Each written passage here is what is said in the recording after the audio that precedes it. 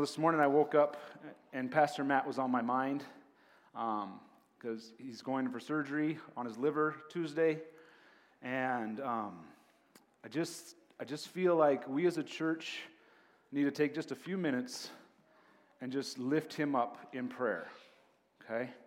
And so I need your help with that. I want everybody to just take a few minutes, focus on Pastor Matt, lift him up in prayer. It'll just take a couple minutes quietly. If you feel God leading you to pray out loud, do that, okay? And then after a couple minutes, I'll close, and then we'll look at God's Word. But he's just really on my heart today. So let's pray.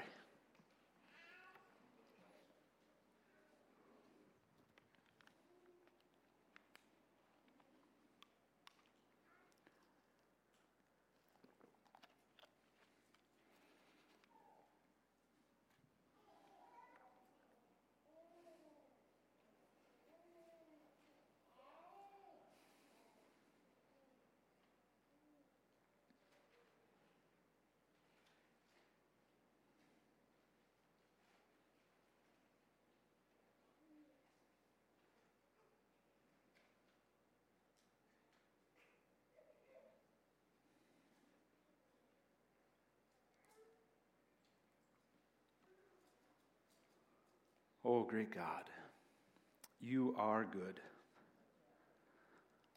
You are very good to us. And I want to lift up Pastor Matt to you today, Lord. We all lift him up to you today. That as he faces another surgery for the cancer, this time on his liver, Lord, I lift him into your hands. I pray for healing. I pray for the doctor's hands, that they would be skillful, Lord, to remove that from his liver. I pray for the recovery time, Lord, that you would give him strength for his body to heal. I just lift him into your hands, Lord. Ultimately, Lord, I ask for a complete healing, that you would remove all the cancer from his body. You are good, Lord. And I ask for this in Jesus' name. Amen.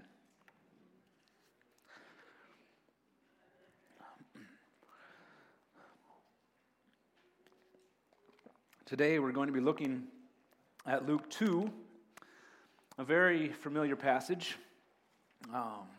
Continuing in the book of Luke with Pastor Matt and today with me. And this passage is very familiar to us, but normally we read this and we talk about it around Christmas time, because it tells us of Jesus' birth. I found it very refreshing to study this passage in July and the first part of August here, when I wasn't focused on all the Christmas chaos. We're going to be talking about the birth of Jesus, but it's interesting that nobody really knows when it happened. I found that very interesting. Our methods of dating split time period into two sections, BC and AD. BC for before Christ, and AD for Latin Anno Domini, or Domini, for the year of our Lord. But we don't know when Jesus was actually born. It probably wasn't December 25th, as I discovered that around the 4th century AD, the bishop in Jerusalem wrote to the bishop in Rome asking him to clarify when the birth of Jesus happened. Now, the bishop of Rome, he chose December 25th. His reason was that for centuries there had been pagan festivals celebrating the Roman god Saturn, and it took place around December 25th. It was called Saturnalia. The bishop, his idea was to bring a sanctifying influence into these pagan festivals. He thought that if people could focus on Christ during this time and not all the partying and other activities that went along, that it may change the people's behavior. It was a nice thought. It didn't work. It didn't have the result that he wanted. And over the centuries, different cultures have added different things into this Christmas season.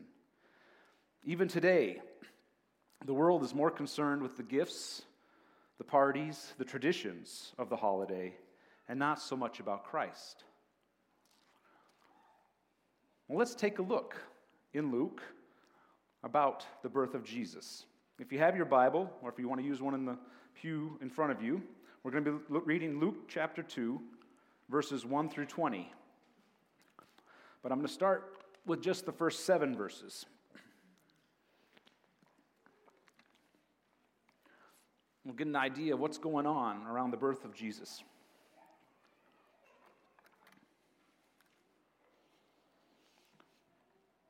In those days, Caesar Augustus issued a decree that a census should be taken of the entire Roman world. This was the first census that took place while Quirinius was governor of Syria, and everyone went to his own town to register. So Joseph also went up from the town of Nazareth in Galilee to Judea, to Bethlehem, the town of David, because he belonged to the house and line of David. He went there to register with Mary, who was pledged to be married to him and was expecting a child. And while they were there, the time came for the baby to be born, and she gave birth to her firstborn, a son. She wrapped him in clothes and placed him in a manger, because there was no room for them in the inn. Luke starts off helping us understand when this event happened, but he wasn't very specific. Sometimes he's very detailed about when something happened, and sometimes he's more general. For example, if you look over at chapter 3, verse 1, he's very specific. He says, "In the 15th year of the reign of Tiberius Caesar, when Pontius Pilate was governor of Judea, Herod, tetrarch of Galilee, his brother Philip, tetrarch of Iturea, and Trachonius and Licinius, tetrarchs of Abilene, during the high priesthood of Ananias and Caiaphas, the word of God came to John, son of Zechariah, in the desert." We can pinpoint when that happened. I mean, that's a lot of details that Luke gives us. But in chapter 2, he only says, "in those days." In what days? Well, for that, we go back to chapter 1, verse 5. And it says, "in the time of Herod, king of Judea." Okay? So, Jesus' birth happened in the days when Herod was king of Judea. And we know that Herod was king in Judea from 47 BC to 4 BC. Now, some of you might be thinking that we have a little discrepancy with our dates. If BC refers to before Christ, then how could Jesus be born during the time of Herod if Herod died before Christ? Well, that's got to do with some calendars, and I really don't want to go into it because it's a lot of boring stuff, but Julius Caesar had a calendar, and then Gregory decided to change that calendar because he found out that Caesar's calendar was 11 days off, and so it's interesting if you like that kind of stuff, but today we'll just say Jesus was born before Herod died. Luke does narrow it down a little bit. He says it happened when Caesar Augustus issued a decree that a census should be taken. And that census was the first census that happened while Quirinius was governor of Syria. So we're getting a little bit closer to figuring out exactly when it happened. Caesar Augustus It's not his name, it's his title. Caesar, meaning king, and Augustus, meaning highly honored. His actual name was Gaius Octavius. He was the grandnephew of Julius Caesar. Julius Caesar was very fond of Gaius and eventually adopted him as his own son. And then we know from our history lessons that Caesar was killed. And so Gaius, along with Mark Antony and another man, took over ruling Rome. But the other gentleman, I don't remember his name because he didn't rule very long. Gaius got rid of him. So it was Gaius and Mark Antony who ruled for quite some time. But then Mark Antony, if you know from your history, he got kind of hooked up with a lady in Egypt named Cleopatra. And he started thinking more about Egypt than he did about Rome. And so Gaius didn't like that. And there was a war. Cleopatra and Mark Antony lost that war and ended up committing suicide. And so now leaves Gaius in charge of the entire Roman world. He's the Roman emperor who is responsible for what is known as the Pax Romana, or the Roman peace. He's the one who built the Roman roads, and which helped the trades. And he's also the one who allowed the nations that he conquered to have a little bit of autonomy. And that's why Herod was allowed to be king. And Gaius instituted a census system, and that census system took place every 14 years. And from archaeological evidence, we know that one of those censuses took place in 6 AD, which resulted in a revolt by the Jewish people, which was stopped by Quirinius, who was governor of Syria at that time. So in 6 AD, there was a census, but it can't be this census because Herod, king, died in 4 BC. So the 6 AD and the 4, they don't fit. So count back 14 years, because we knew they took place every 14 years, and you get 8 BC. For the time of the census, the first census, while Quirinius was governor of Syria. And we know from the Magi in Matthew that gives us a time for Christ's birth that happened because Herod, when the Magi left and didn't go back to him, he kills all the boys in Bethlehem who were 2 years old and younger. So 4 BC, count back 2 years, you got 6, so 6 BC. That's as close as we can get to the time when Christ was born.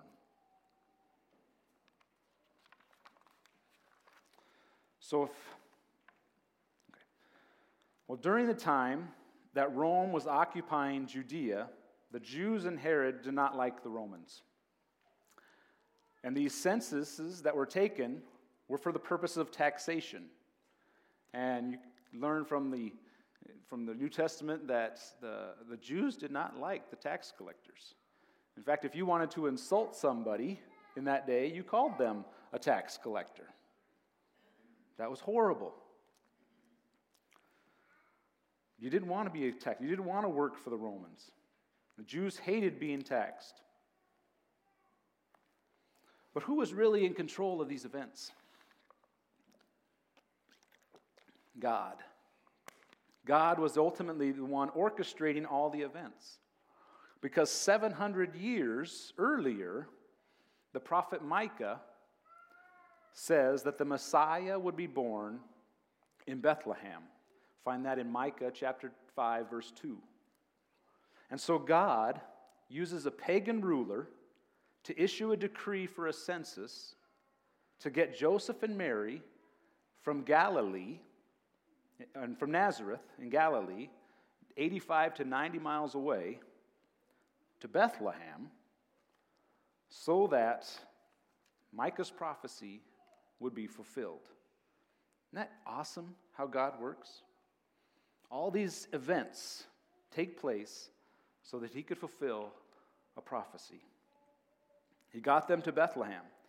And they'd only be in Bethlehem for a few days. They went there, they registered for the census, and then they left. Maybe 6 days at the most. They'd be in Bethlehem. And so Mary would have to be, in the last months of her pregnancy, for her to give birth in Bethlehem, and for all that to work out. So God was doing amazing things. Every single detail was in the hand of God. God is in control, folks. God is in control, and he is good. One thing I find interesting, that when Luke actually describes the birth, he has very little to say. Just 2 verses. Verse 6 and 7. While they were there, the time came for the baby to be born. She gave birth to her firstborn, a son. She wrapped him in clothes, placed him in a manger, because there was no room for them in the inn. That's it. The time came, she had the baby, wrapped him in some clothes.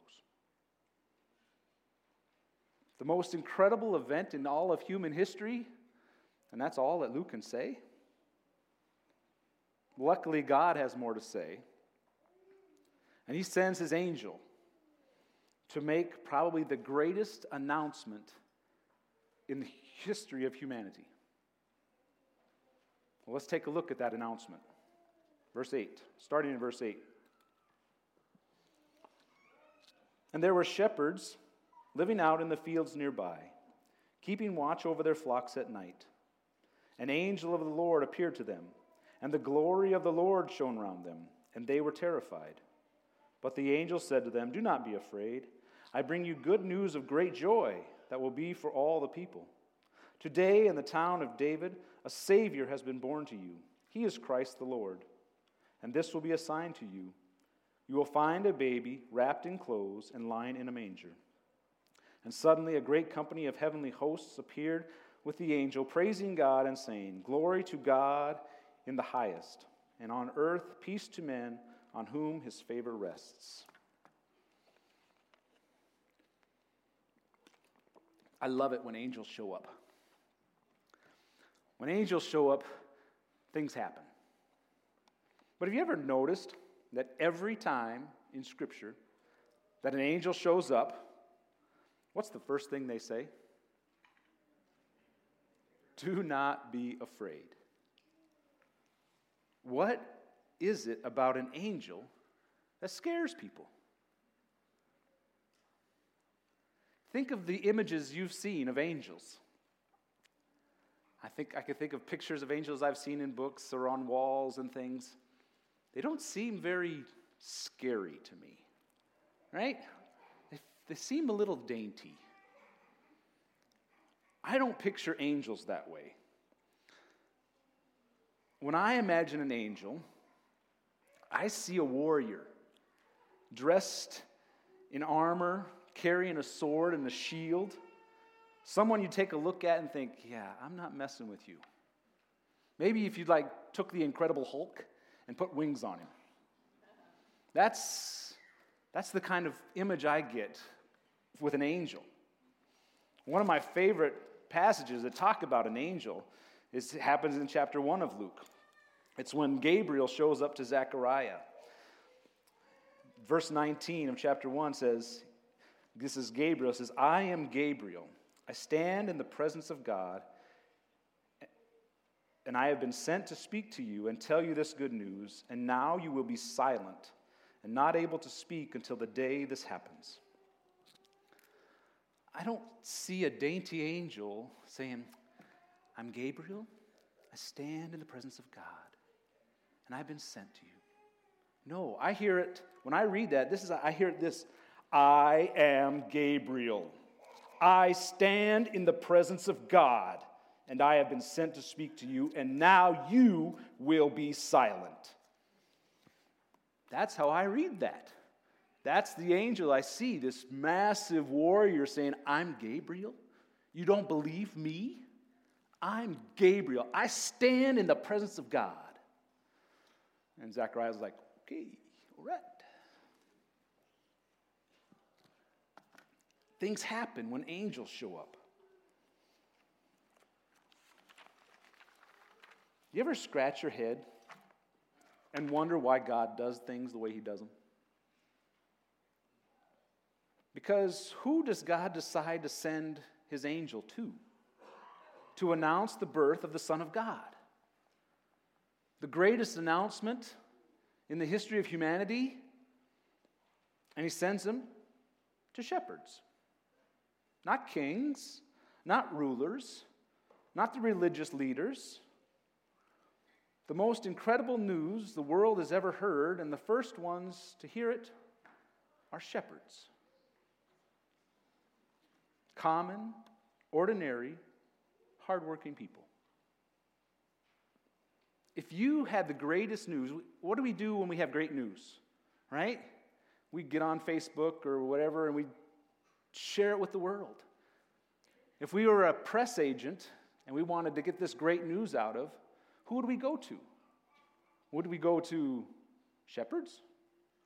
Or would we go to the president or the news media, the celebrities, the up-and-comers, those people who had influence? God doesn't do that. He sends an angel to shepherds. In that day, shepherds were low on the social ladder. Very, very low. Well, why would God come to shepherds? Isaiah chapter 61 tells us. Isaiah 61 says, "The Spirit of the sovereign Lord is upon me, because the Lord has anointed me to preach good news to the poor. He has sent me to bind up the brokenhearted, to proclaim freedom for the captives, and to release from darkness the prisoners, to proclaim the year of the Lord's favor." God came to everybody, from shepherds to kings. He came to the lowly, the unimportant. He came to the poor, and shepherds were among the poorest. And they're out in their fields near Bethlehem at night watching their flocks.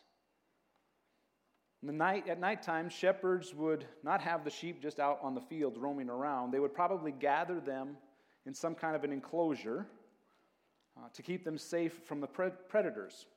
And then the shepherd would lay down or sit down in only one opening of that enclosure. He became the gate. He became the door. And so if the sheep wanted to get out, they had to climb over him. If the predators wanted to get in, they had to go through him. And so I can imagine this shepherd is sitting or laying down, trying to stay awake in the middle of the night, looking up at the stars, and then boom, this angel stands before him.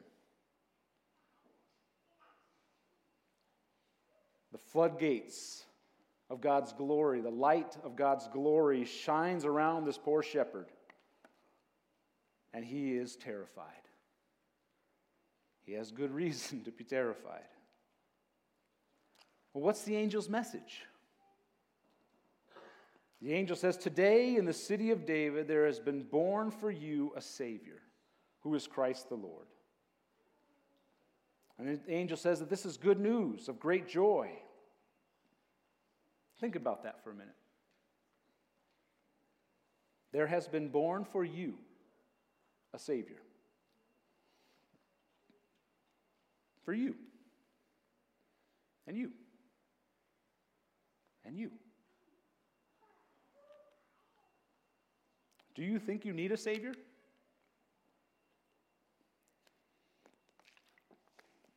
Is this good news for you today? Jesus came to save his people from their sins. He came to seek and save the lost. Are you lost? Does sin have control over you? Are you looking for a Savior? This is what the Jewish people had been waiting for. It's possible that these shepherds were raising sheep to be used in the temple sacrifices. They were looking for a Savior who would come and take away sin. They were looking for the new covenant to be fulfilled, the Savior who would come and forgive them of their sins, a Savior who would come and wash them, a Savior who would come and take away the stony heart and put in a heart of flesh, a Savior who would come and give them His Spirit, a Savior who would rescue them from judgment, the judgment of God and eternal hell.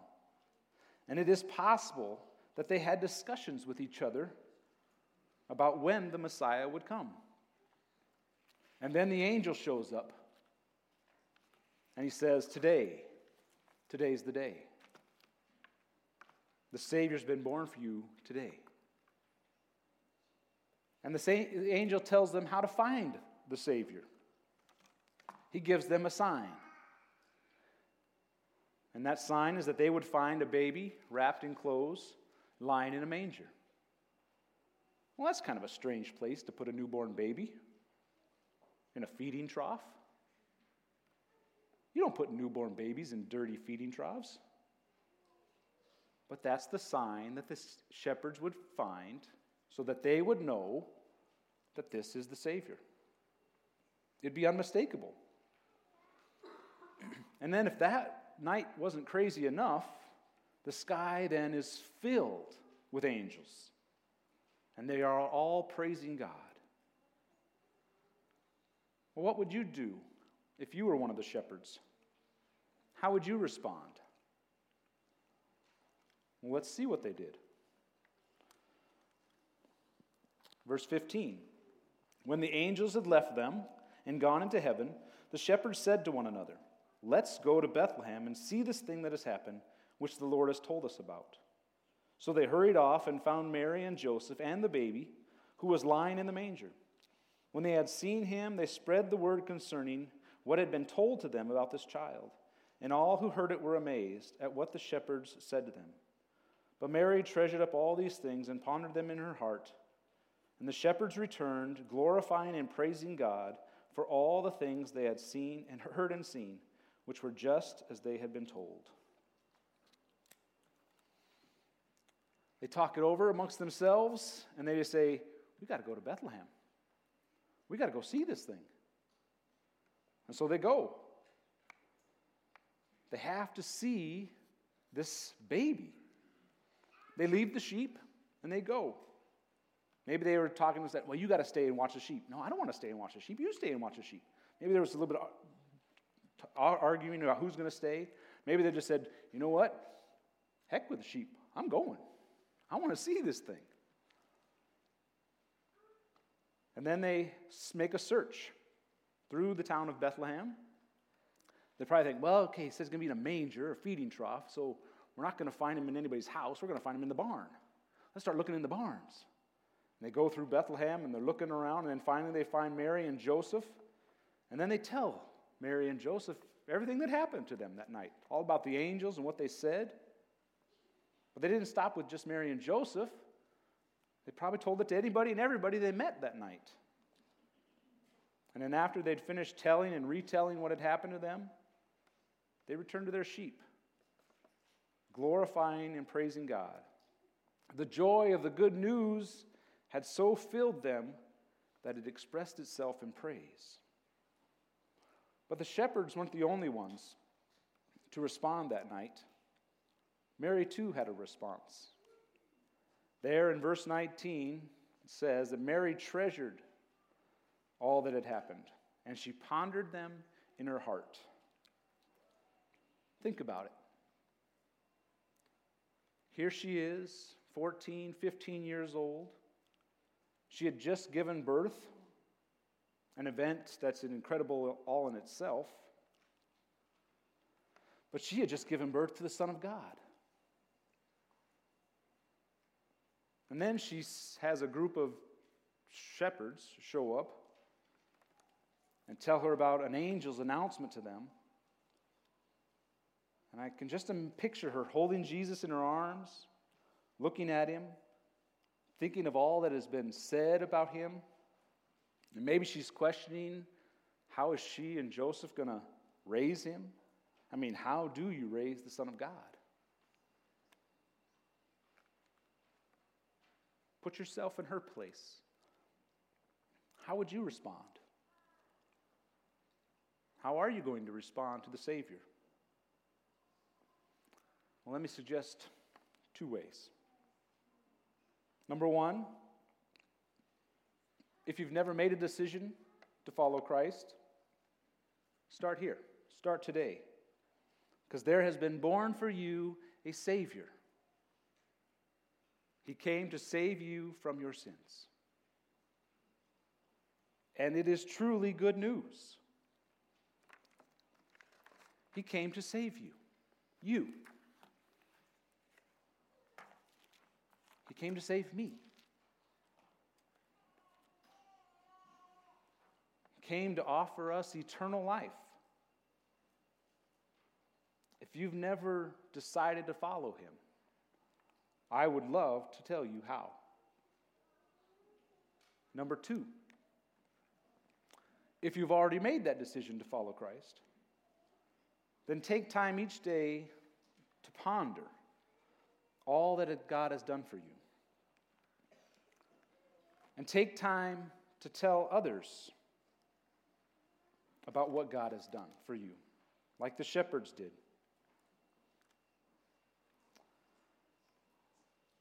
God is amazing how he works.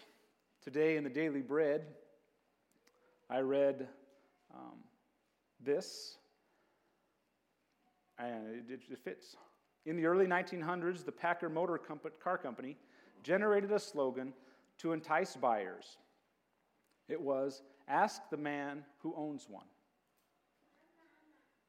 It became a powerful tagline, one that contributed to the company's reputation as manufacturing the dominant luxury vehicle in that era. What Packard seemed to understand is that personal testimony is compelling to the hearer. A friend's satisfaction with a product is a powerful endorsement. Sharing with others our personal experiences of God's goodness also makes an impact. God invites us to declare our gratitude and joy not only to him, but also to those around us. Psalm 61. The psalmist eagerly shared his song of the forgiveness God granted him when he had turned from his sins. I encourage you to read Psalm 61. Tell people of the great things God has done for you. Allow that joy to fill you to the point that you overflow in praise of your Savior. Let's pray. Father, I thank you so much. I thank you that you came and died on a cross, that you came as a baby to save my sins, me from my sins. You came to the lowly, the poor, the brokenhearted, the outcast, all to save us from our sins. Lord, I ask that if someone is here who doesn't know you, that they would find me or find someone who could tell them how.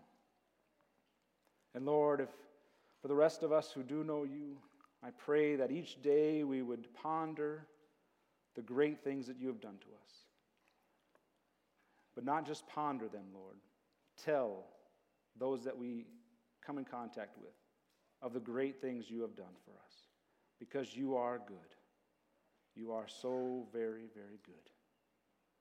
In Jesus' name, amen.